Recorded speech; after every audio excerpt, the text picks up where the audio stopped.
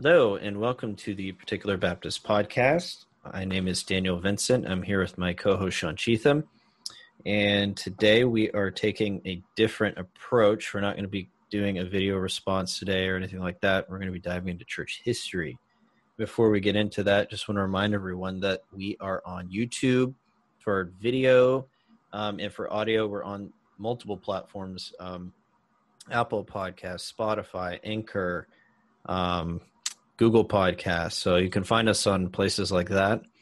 We also have a blog. I don't know if anyone who's listening has actually read our blog, but it's at the URL is theparticularbaptist.net. We haven't been posting as much lately, but there's plenty of material there. So check that out. And with that, I will turn it over to Sean to introduce our topic. Yeah, so today we're actually going to talk about the Reformation. And we're going to go into the background of what sparked the Reformation, but then we're actually going to talk about Rome's response. And is that response the same, like does Roman Catholicism hold those same views as they did in the Counter-Reformation today?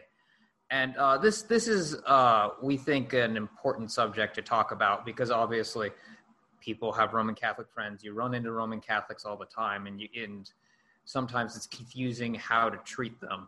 I know from personal experience, we used to go out to an abortion clinic, and we were constantly running into Roman Catholics there.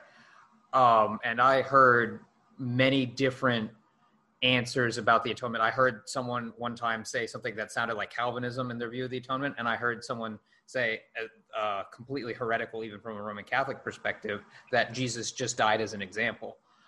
So there's a wide view or wide amount of views within Roman Catholicism, in the sense of there are Roman Catholics that hold a number of different views, but we really want to get into what is officially the church teach, what's in the Roman Catholic Catechism, what does the Council of Trent actually say, and we think that'll be helpful going forward. Yeah, and we want to just dive into not only the doctrine of justification by faith. We'll definitely talk about a little bit how that came about, but what was some of the mindset that was going on at the time with regards to the Reformation, the church, and even academia, because academia played a huge role in influencing what became to be known as a doctrine of justification by faith, even though it was in the scriptures in terms of, I guess you could say, rediscovering. I don't know if that's a really good word for that, Sean, but I guess bring it to the forefront by Martin Luther and Philip Melanchthon. But we see, you have these central tenets of the Reformation. You have sola scriptura, sola fide, sola gratia, sola deo gloria. I think I got them all. Those are, I guess you could say, some of the main tenets or the main core tenets of the Reformation. But we really don't see that being pushed by the Reformers or even Luther at first. This wasn't necessarily the case.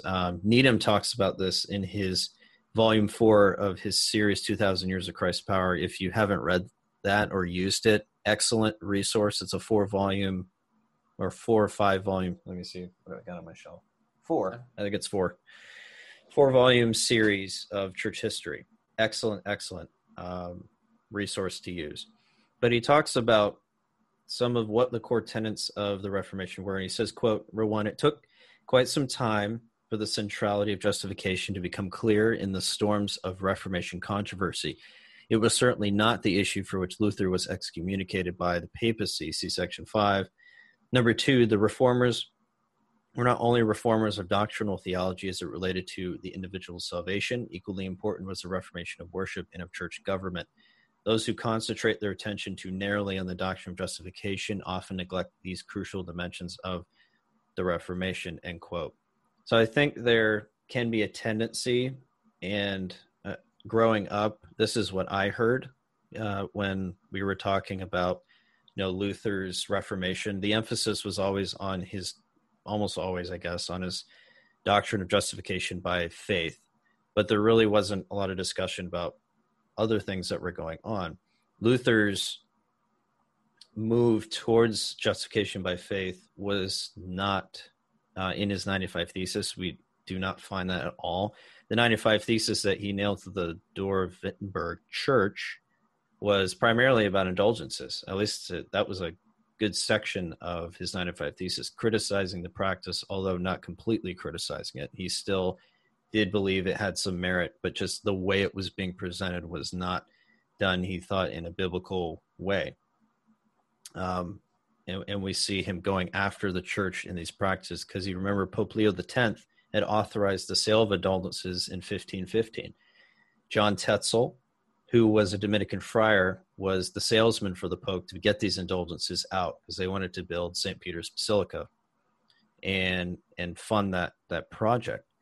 But the way that Tetzel went about selling these indulgences really made a stink in the church. Even you see Desiderius Erasmus even had problems with it. He didn't condemn the practice completely, but he did not like the way it was being presented. So this raised controversy even amongst the Catholic Church. Remember, Erasmus was a Catholic priest. He was not a reformer. And Luther obviously remained Catholic for a time before he left to be more emphasizing his separation from the church in certain areas. But be that as it may, there was this push away from these practices that had come out from the Catholic Church. Now, as it relates to sola fide, this certainly was a central tenet of the Reformation, and it developed really over time as it relates to humanism and the Renaissance. This mindset led these men, particularly Philip Melanchthon, who was a friend of Luther and a close scholar with him. Melanchthon was an expert in the Greek language. He was influential in Greek studies in academia at the time, and he was the first Greek professor at University of Wittenberg. And he noticed that in the Greek language, the word for justification did not have anything to do with infused righteousness, which is what the church was teaching at the time. And this was based off of the church's understanding of the Latin Vulgate, which was the standard Bible translation at the time. And Needham talks about this. He says, quote, Melanchthon's interpretation involved a hugely significant development within the Western theological tradition. The understanding of justification in the Western medieval church relied on the standard Latin translation of the Bible, the Vulgate, which rendered Paul's key Greek term didikeo by the Latin justifar. I think I butchered that, but whatever. And from this sprang the difficulty. Western theologians understood or misunderstood, as Melanchthon believed, the Latin term justificar as meaning to make righteous in the sense of moral transformation, the process by which a sinner is changed spiritually in his soul into a just, holy, godly person. They included a forensic dimension, the forgiveness of sins, as part of this process, but focused far more attention on the inward moral renewal of the believer. So you have this teaching of the infusion of righteousness. What does that mean? That means that someone would become righteous, actually being changed into a righteous person with the ability to do righteous works, and that made their standing better before God, as opposed to a forensic righteousness where they are counted as righteous, but they're not actually being made righteous by Christ's righteousness. That's not being infused into their being with the ability to actually be holy in that sense, instead of being counted as righteous, where Christ's works are being imputed to them to their account. There's a big difference there. Melanchthon saw the imputation aspect in the original Greek language, and the Catholic Church, based on the Latin Vulgate, saw more of an infusion of righteousness. So this is important, and this teaching influenced Luther greatly.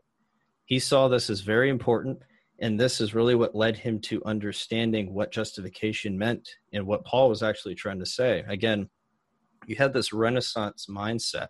We got to go back to the sources. Let's go back to the Greek language. Let's go back to the Greek texts.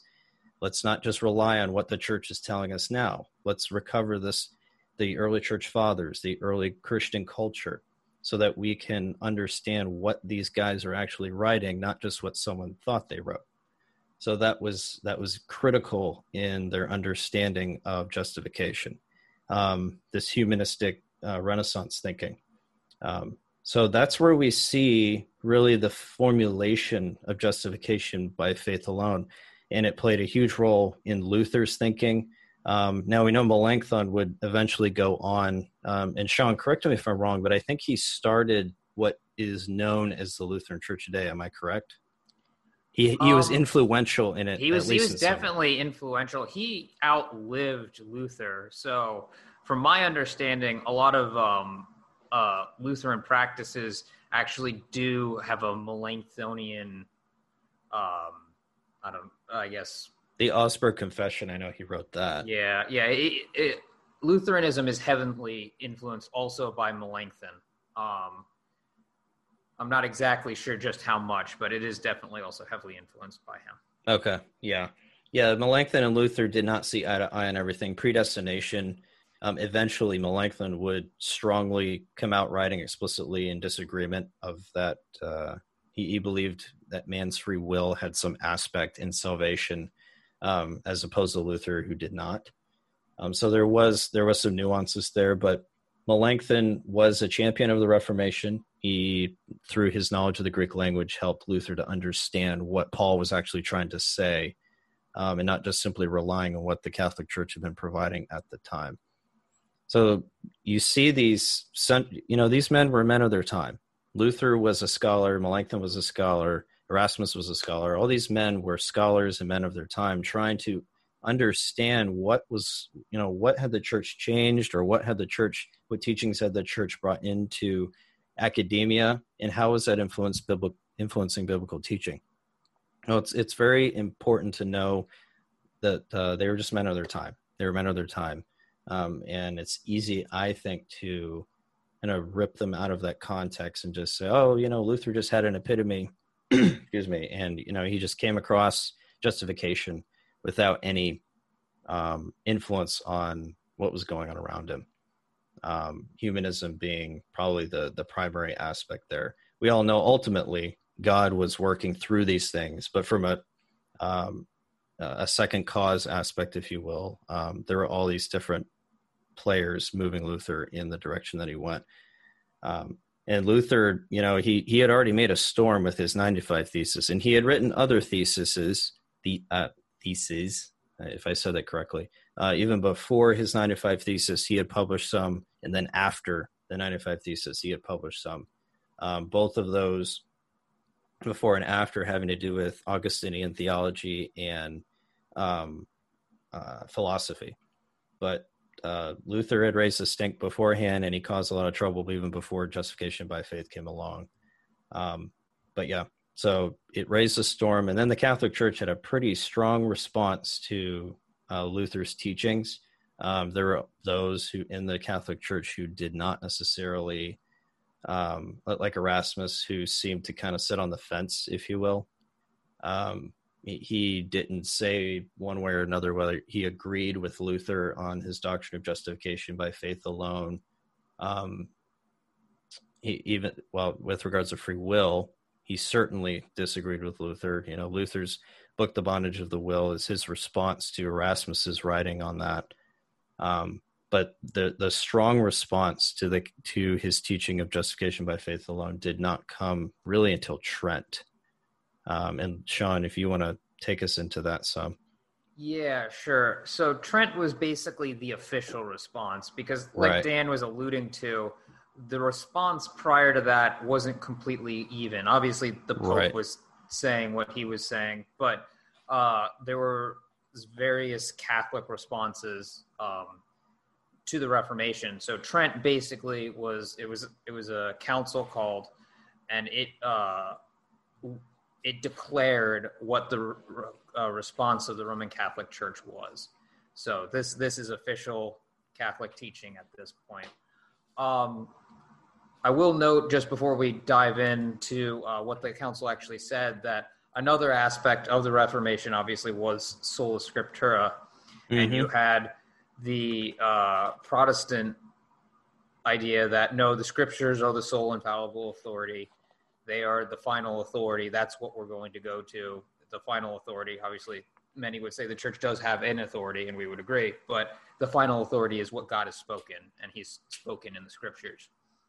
The Roman Catholic view was tripartite. Basically, the scriptures, sacred tradition, and the mysterium of the church are the three pillars of authority that you can go to. And they wouldn't ever say that one is higher than the other, although I think practically that's not quite the case.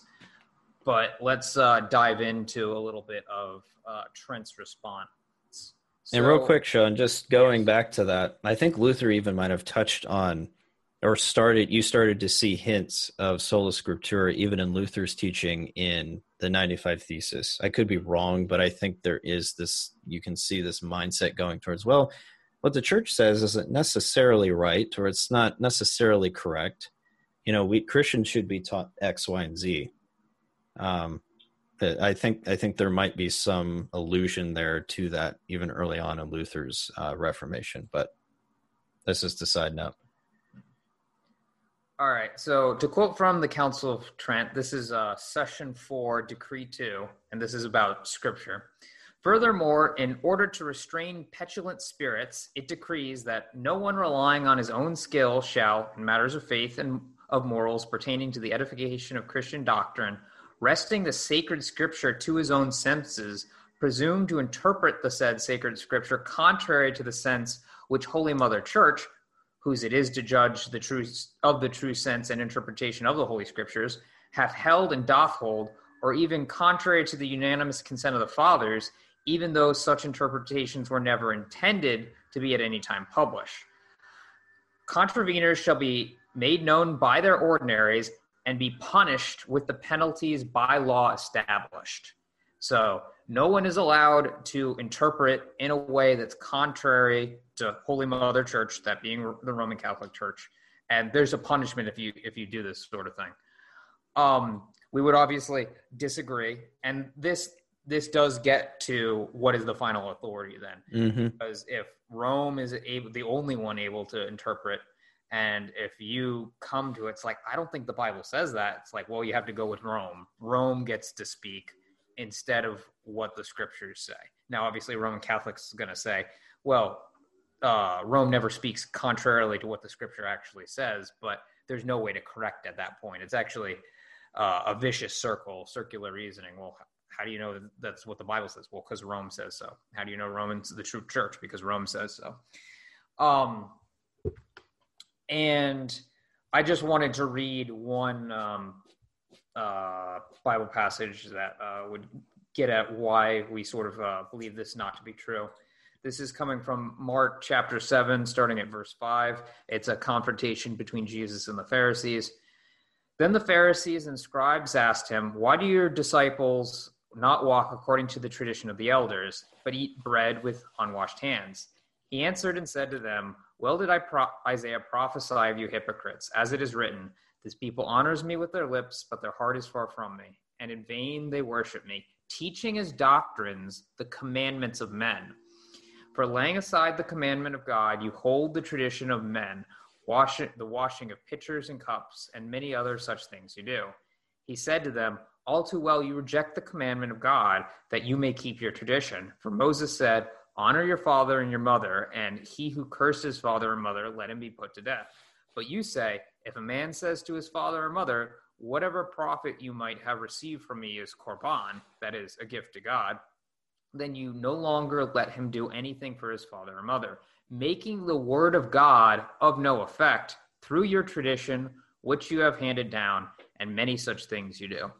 So the point of this passage is not to say all tradition is bad, which I've brought this passage up to Roman Catholics before, and the response has been, well, it doesn't say all tradition is bad. And of course not. That's not what it's saying. But what it does say is Scripture gets to determine what is or isn't valid tradition. Because as it was said, the Pharisees here were teaching as doctrines the commandments of men. And how was it that, why is Jesus rebuking them? Because they should have known better that this wasn't a doctrine. It was a commandment of men. How should they known it? Because it contradicted the word of God. It contradicted what's said in Exodus chapter 20, that you shall honor your mother and father. So the scripture, if Roman Catholics come to me and say, this is doctrine, this is of God, according to Jesus' example, I have the right to go to the scriptures and be like, no, this does not come from God. It contradicts what the scriptures say. So moving on a little bit, I do want to note, just in passing, before we move on to justification, that in Trent, they actually did pull back the idea that the sale of indulgences was a practice to be had. They basically condemned it. Not indulgences as a concept. Indulgences are still done by the Catholic Church today, but they recognized that there was an abuse going on and that the sale of indulgences wasn't something that should be done. So it's not that Trent was not willing to concede anything, but we don't think that it is conceded on the most important issues.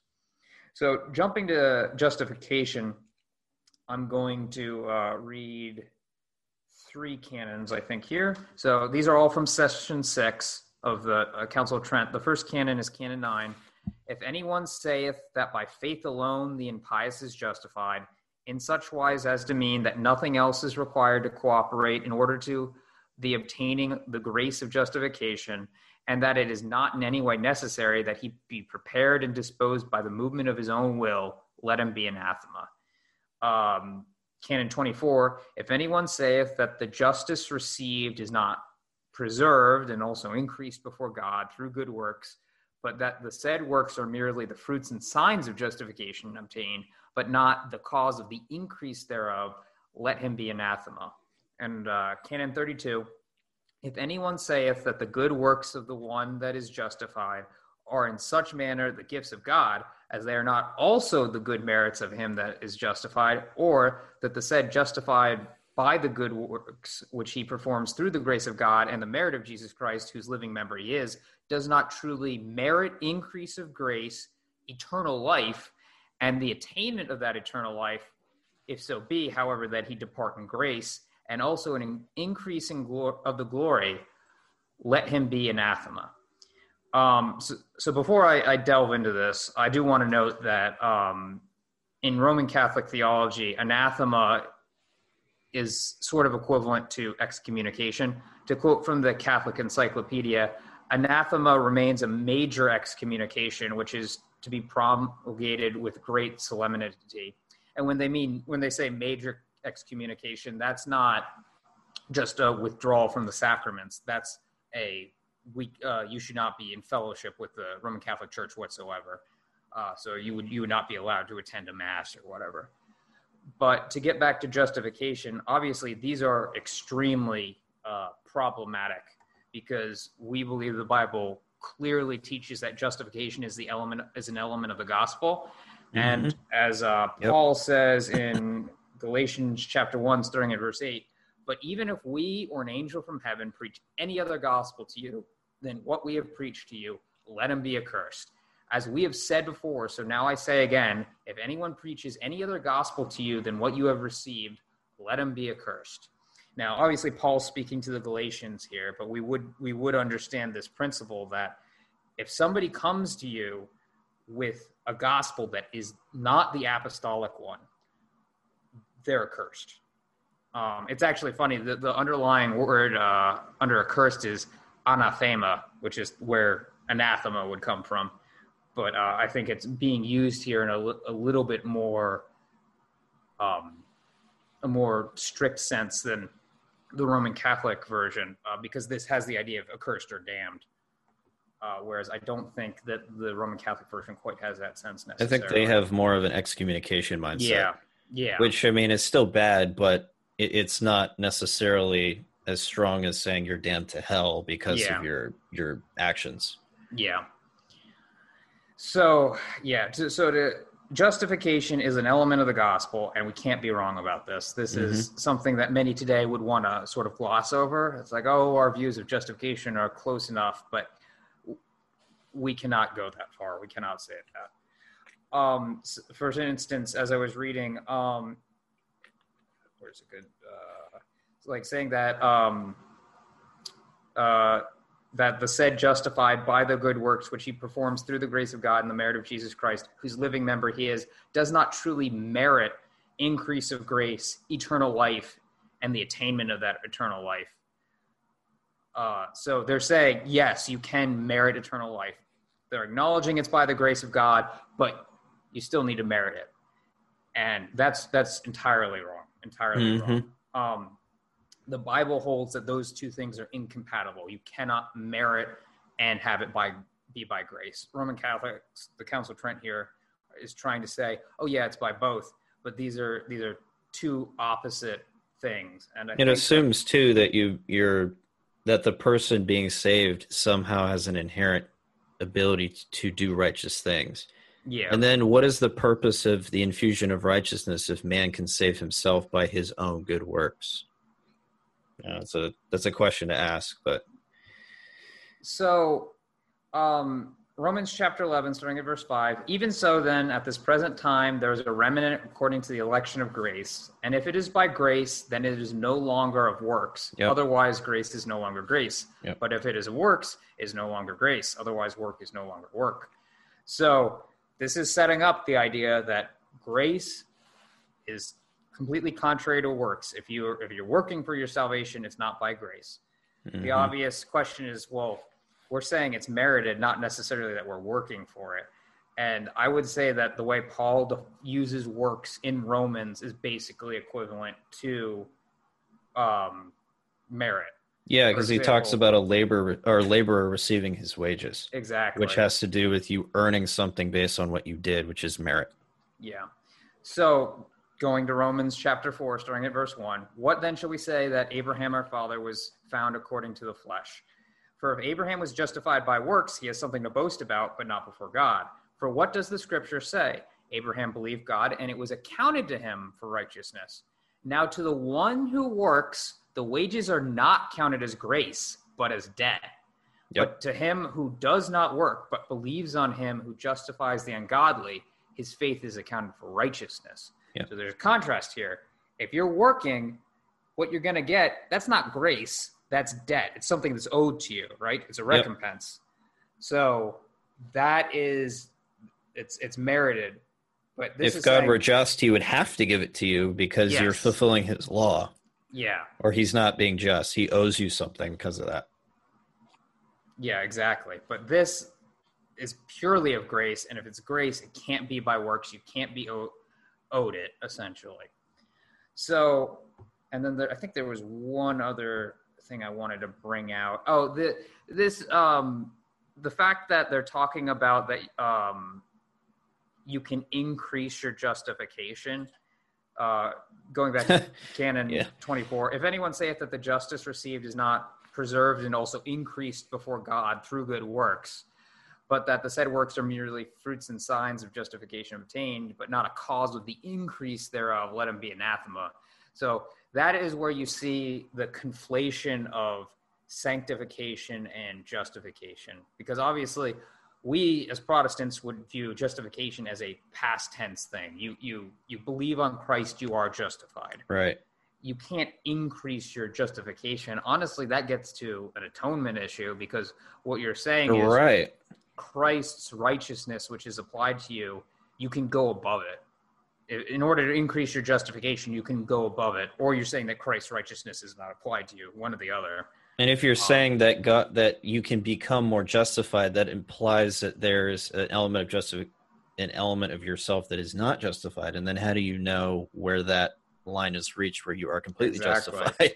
Yeah. I mean, if it's a works-based salvation, it's ultimately based on what you do. So how do you know if you're good enough? You can't. And I want to, because Roman Catholics oftentimes will say we're not a works-based salvation because it's not necessarily keeping the Old Testament law.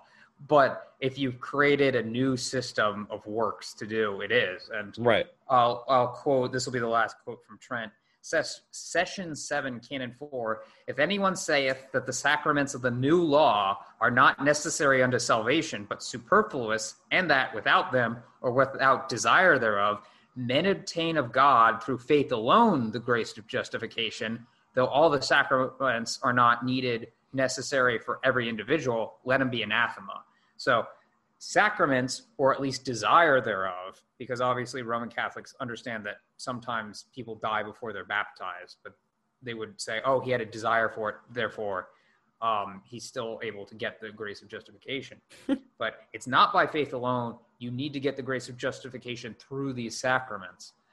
And I would like to go to Galatians again, because I think it's an excellent place to refute this. This only I want to learn from you. Oh, sorry. This is Galatians chapter 3, starting at verse 2. This only I want to learn from you. Did you receive the Spirit by the works of the law or by the hearing of faith? Are you so foolish? Having begun in the Spirit, are you now being made perfect by the flesh? Have you suffered so many things in vain, if indeed it was in vain? Therefore, he who supplies the Spirit to you and works miracles among you, does he do it by the works of the law or by hearing of faith? So this right here says, and now obviously he's talking about the Old Testament law, and specifically probably has circumcision in mind, because that's what he's dealing with, people that are saying that you need to be circumcised to be saved. But he's telling you, how'd you receive the Spirit? Did you hear it by your law keeping or by hearing with faith? The answer obviously being no, we received the Spirit by faith. Rome is trying to say, oh no, you receive the Spirit, you receive the grace of justification through a new law, essentially. You've got to be baptized and whatever. And that's completely contrary to Paul's point. No, we hear the Spirit, we become saved through faith alone. Nothing to do with the law. Otherwise, what's Paul's point here? Should they have been circumcised? Could they have received justification through that? No. And I have one more quote, and then we'll move on to modern Rome, I think. This is also from Galatians, the same chapter, but verse 10. For as many as are of the works of the law are under the curse. For it is written, cursed is everyone who does not continue in all the things which are written in the book of the law to do them. But that no one is justified by the law in the sight of God is evident, for the just shall live by faith. Yet the law is not of faith, but the man who does them shall live by them. So once again, we're seeing this contrast here. You can either have the law or you can have faith. You can't have both. So many times in my conversations with Roman Catholics, it seems like they're trying to say, oh yeah, but you can have both.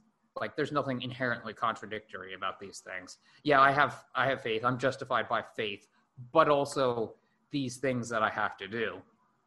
And that's wrong. These are two inherently separate principles. You can either be justified by keeping the law or you can be justified by faith. Yep, that's exactly right. No one's going to be justified by the law. Yep. And I'll just say, just real quick before we move on, going back to Session 6, Canon 9, they say that there is nothing, if you say there's nothing else that's required to cooperate in order to obtain the grace of salvation, and then they mention human will. So it almost seems like they misunderstood what the reformers were trying to say, at least what Luther was trying to say. We don't believe that our will has no part in our salvation. We just don't believe it's because of our will, or that our will somehow was able to freely move towards faith, in faith to God, by its own volition, or inherently in ourselves. So it almost seems like they created a straw man with that by saying something that and I don't think Luther ever taught. Luther did not deny that the will was not necessary or that the will was not important. He taught that the will was bound to sin and it needed to be freed before it could truly move towards salvific faith in God. Just noting that in passing. So I will note that in my reading through Trent, specifically Session 6, not every canon is about Protestantism. For example, I think the first canon is actually a denial of Pelagianism. It says if anyone says that grace is not needed, let him be anathema, which obviously we would agree with. Absolutely. Yeah, pure Pelagianism like that, we would agree with this. So there might have been some group that was saying no movement of the will at all is part of salvation. I'm not sure exactly who that was directed at. Let's put it that way. But so now the real question becomes, so has Rome changed? Because we all have heard and perhaps don't know exactly what happened with Vatican II, but it does seem that Vatican II changed things. Did it change things fundamentally? I would argue no, that the Roman Catholic Church still teaches basically the same thing. What did change in Vatican II was how Roman Catholics were supposed to treat or view Protestants, because before it was essentially, if you're not in the Roman Catholic Church, if you're not in the bounds of the Roman Catholic Church, basically you're not saved. Whereas now we're being treated as separated brethren, which I don't think, and I'm pretty sure Vatican II used that phrase, separated brethren, but prior to that, you would not have seen that language. So how Roman Catholicism views Protestantism has changed, but in terms of its view of Scripture and justification, that has not changed. So I'm going to read a couple paragraphs here from the Roman Catholic Catechism. This is the current one. I think it was done in 1994. Paragraph 80, sacred tradition and the sacred Scripture then are bound closely together and communicate one with the other, for both of them flowing out from the same divine wellspring, came together in some fashion to form the one thing and move towards the same goal. Each of them makes present and fruitful in the church the mystery of Christ, who promised to remain with his own, always to the close of the age, two distinct modes of transmission. Paragraph 81, sacred Scripture is the speech of God as it is put down in writing under the breath of the Holy Spirit. We would agree. Mm-hmm. And Holy Tradition transmits in its entirety the Word of God, which has been entrusted to the apostles by Christ the Lord and the Holy Spirit. It transmits it to the successors of the apostles so that, enlightened by the Spirit of truth, they may faithfully preserve, expound, and spread it abroad in their preaching. Sounds like a conflation there. Yeah. So now they're saying Holy Tradition also transmits in its entirety the Word of God, which I would have to imagine is, well, there are Roman Catholic capital T traditions, holy traditions that are not in the Word of God, period. So for them to say it transmits its entirety the Word of God, assuming, well, I guess what they'd have to say, it transmits it in the entirety of the Word of God. The Scriptures don't transmit it in its entirety, but regardless. Paragraph 82, as a result, the Church, to whom the transmission and interpretation of Revelation is entrusted, does not derive her certainty about all revealed truths from the Holy Scriptures alone, but Scripture and tradition must be accepted and honored with equal sentiments of devotion and reverence. Ooh. Yeah. Wow. Paragraph 85, the task of giving an authentic interpretation of the Word of God, which whether in its written form or in the form of tradition, has been entrusted to the living teaching office of the Church alone. Its authority in this matter is exercised in the name of Jesus Christ. This means that the task of interpretation has been entrusted to the bishops in communion with the successor Peter, the Bishop of Rome. So there's where you get to exactly what Trent was saying, that we have the right, and only we have the right to interpret the Scriptures appropriately. And throughout the Catechism, you'll see footnotes with references to Trent. So obviously they're not trying to throw Trent under the bus here. They're quoting from it like it's authoritative. Mm. Moving on to justification, and then after that we'll do a subtopic of merit. So paragraph 1989, the first... real quick, Sean, I Yes. think you 86. I decided to skip over that one. Oh, okay. It is interesting, though, that they say this magisterium is not superior to the Word of God, but then, by the way, tradition is on par with the Word of God. Yeah. But anyways. Yes.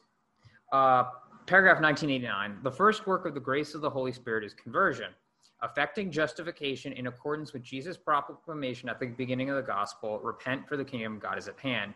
Moved by grace, man turns toward God and away from sin, thus accepting forgiveness and righteousness from on high. Justification is not only the remission of sins, but also sanctification and the renewal of the interior man. And that's the big one right there. blatantly saying it. Justification is not only the remission of sins, but also the sanctification and renewal of the interior man. And that's the definition of justification we can't read in Paul. And that's what's going to cause us massive amount of trouble when we go there. That's them saying, defining justification. Yeah, justification in a way that's not compatible with the scriptures. So paragraph 1992, justification has been merited for us by the passion of Christ, who offered himself on the cross as a living victim, holy and pleasing to God, and whose blood has become the instrument of atonement for the sins of all men. So far, basically all good. Justification is conferred in baptism, the sacrament of faith. It conforms us to the righteousness of God, who makes us inwardly just by the power of his mercy. Its purpose is to the glory of God and of Christ, and the gift of eternal life. So, baptism is what's conferring justification. And Roman Catholics are obviously Paedobaptists. They will baptize adult converts, but for the most part, they're baptizing children of believers. And that's what justifies you, even if those children, there's no way to know if they have faith or not. Wow. So apparently you receive the Spirit by baptism and not by faith, as Paul is saying. Paragraph 1263, by baptism all sins are forgiven, original and all personal sins, as well as all punishment for sin. And if those who have been reborn... in those who have been reborn, nothing remains that would impede their entry into the kingdom of God. Neither Adam's sin, nor personal sin, nor consequences of sins, the greatest of which is separation from God. So, but what about your increase, but the necessity to increase in justification or the ability thereof?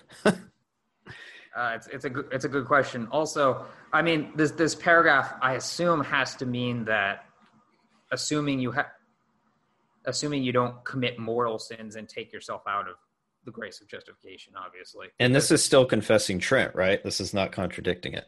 No, nothing I've seen. Well, I mean, it kind of is, but it kind of is contradicting it, but not intentionally.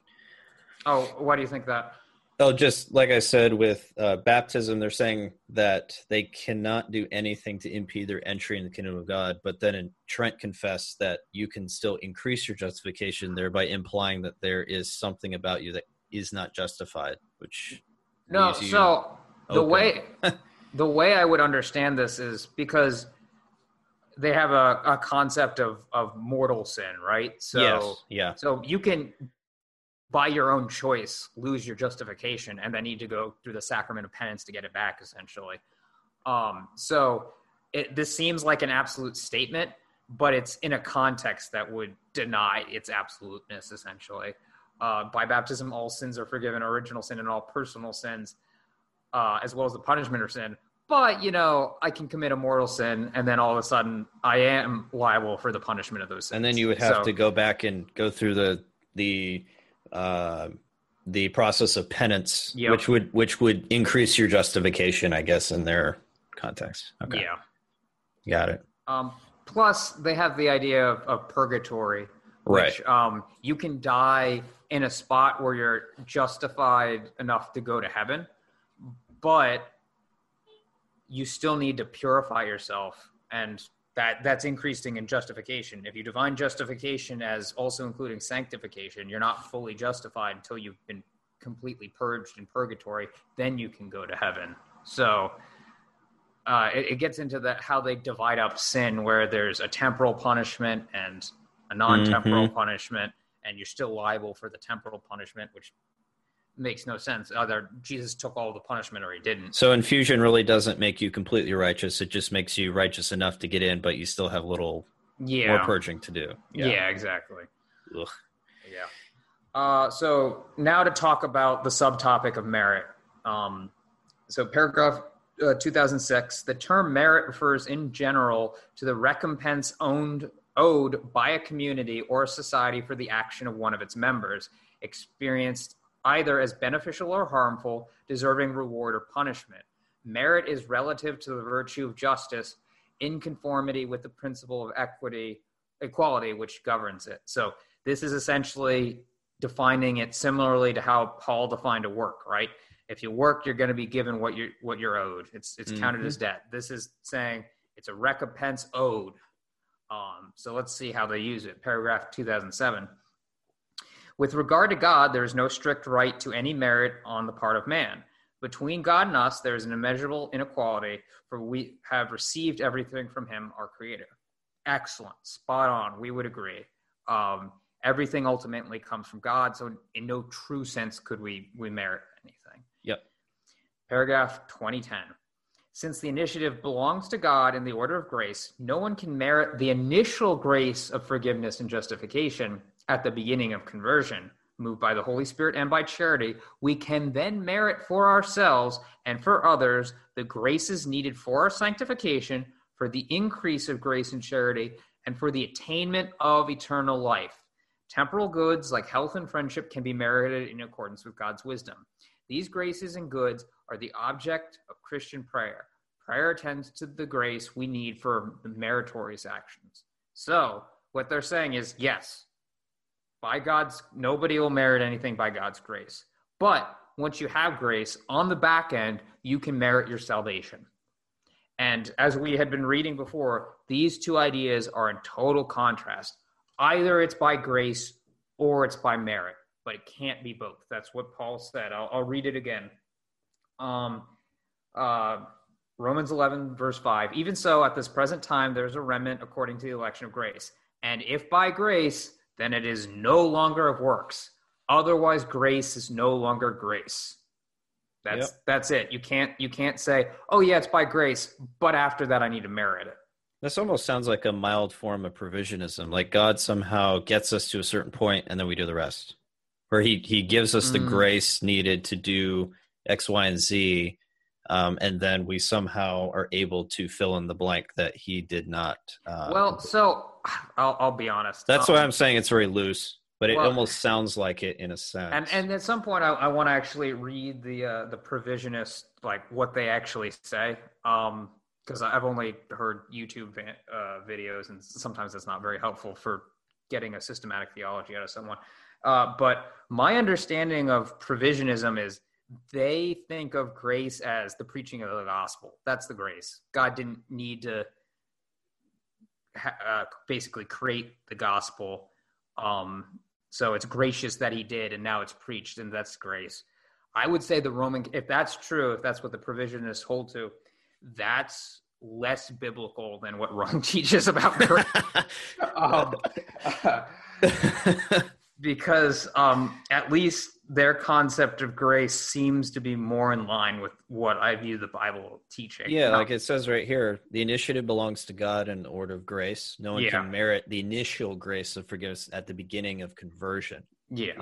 But I guess in the principle of, God kind of sets us up. He gives us some kind of salvific grace and then just says, here you go. That I guess is similar, but yeah, I in terms of how that practically works out, it's probably different. But so this is saying 100% you're meriting your salvation. You're earning it. You're earning it. There's no denial of this, and that's where we have the problem. Yep. For someone to say no, Roman Catholicism isn't a works-based salvation. I mean, when we say works-based salvation, that's what we mean. That you're trying to merit your salvation. Exactly. So we do not like it when we say that. No.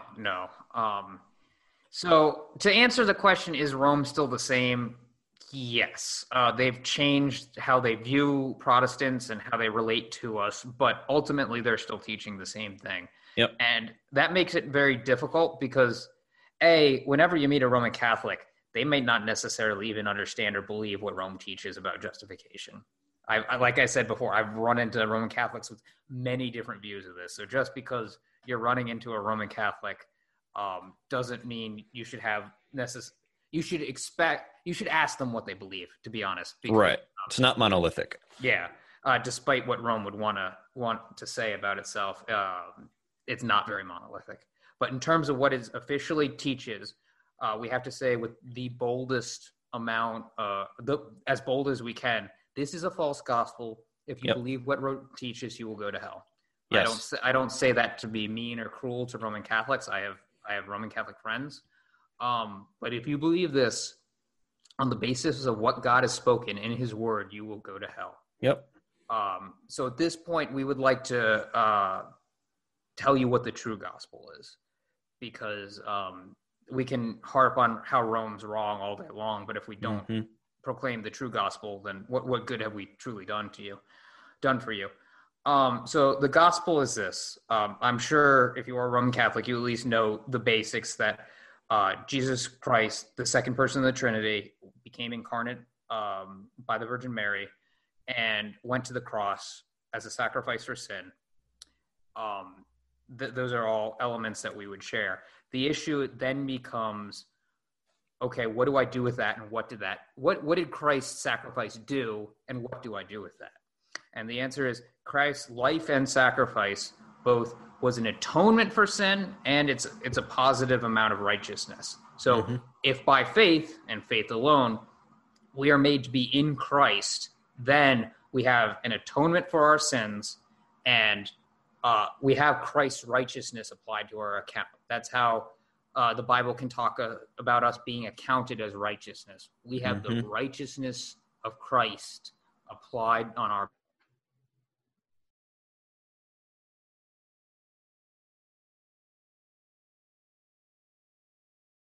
Sean, you still there? Looks like we lost Mr. Cheatham. Well, to close off what Sean is saying here, yes, we want you to understand that there is a true gospel. Can you hear me now? Yeah, I can hear you. I was just finishing your thought. Oh, okay, good. Just that, yes, we want you to understand that there is a true gospel, that Rome, if you do believe in what Rome has taught, you will go to hell, as Sean has said. But going back to Sean's point, Jesus Christ came, lived a perfect life, fulfilling the law of God on behalf of his people, going to a cross, dying for the sins, all of the sins of all of his people for all time, past, present, and future. And by doing so, by doing so through faith, those who believe in the work that Christ did, his death, burial, and resurrection, they will receive that righteousness that Christ lived. It's not an infused righteousness like Rome teaches. It's not that we are made actually righteous. It's that God has imputed the righteousness of Christ to our account. So he looks at us and he says, not guilty. It's as if we never did anything sinful. It's as if we never broke his law, because Christ's righteousness has been imputed to our account. That's the true gospel. If you believe in that and believe in it by faith and faith alone, you will receive Christ's righteousness. You will be made justified in the sight of the Father, so that he looks at you, he sees Christ's righteousness, and he says, not guilty. And he can accept you. Being just, God can accept you because his law has been fulfilled. The punishment for breaking his law has been satisfied in Christ. And the positive, the active obedience to God's law has been satisfied as well. Both of those things are applied to your account as if you did them, and God can justly bring you in to his kingdom. That's the true gospel. That's what we want to be taken away from today. Yeah. So please, if you're a Roman Catholic listening to our show today, we beg of you, turn to Christ by faith alone. Trust in his work, what he did. Don't trust in your baptism. Don't trust in some works that you have done, because you'll never be able to attain eternal life through your own works. Paul says in Romans chapter 3 that there is none who is righteous, no, not one. All of our works are nothing in God's eyes. They are, in some sense, sinful in his eyes. So we cannot truly keep the law of God. Nothing you can do will obtain salvation or even come close to satisfying what God requires us to do to be with him. God requires perfection, and that's why we need the righteousness of Christ. So turn to Christ, believe in him by faith, and you will be saved. And that's what we want you to take away from our episode today. Mm-hmm. And if you understand that true gospel, you will understand why the Roman Catholic gospel is offensive to God, right? Yes. Because Jesus Christ has the perfect righteousness. He has all you need. So for anyone to say, yeah, but I need to have an additional righteousness that by God's grace, but I need to get it on my own. That's offensive. It's essentially saying Christ is insufficient. His sacrifice is insufficient. There are certain things that still need to happen, and that's wrong. So we pray that you would repent and believe on the Lord Jesus Christ. If anyone believes on him, he will be saved. Amen. Amen.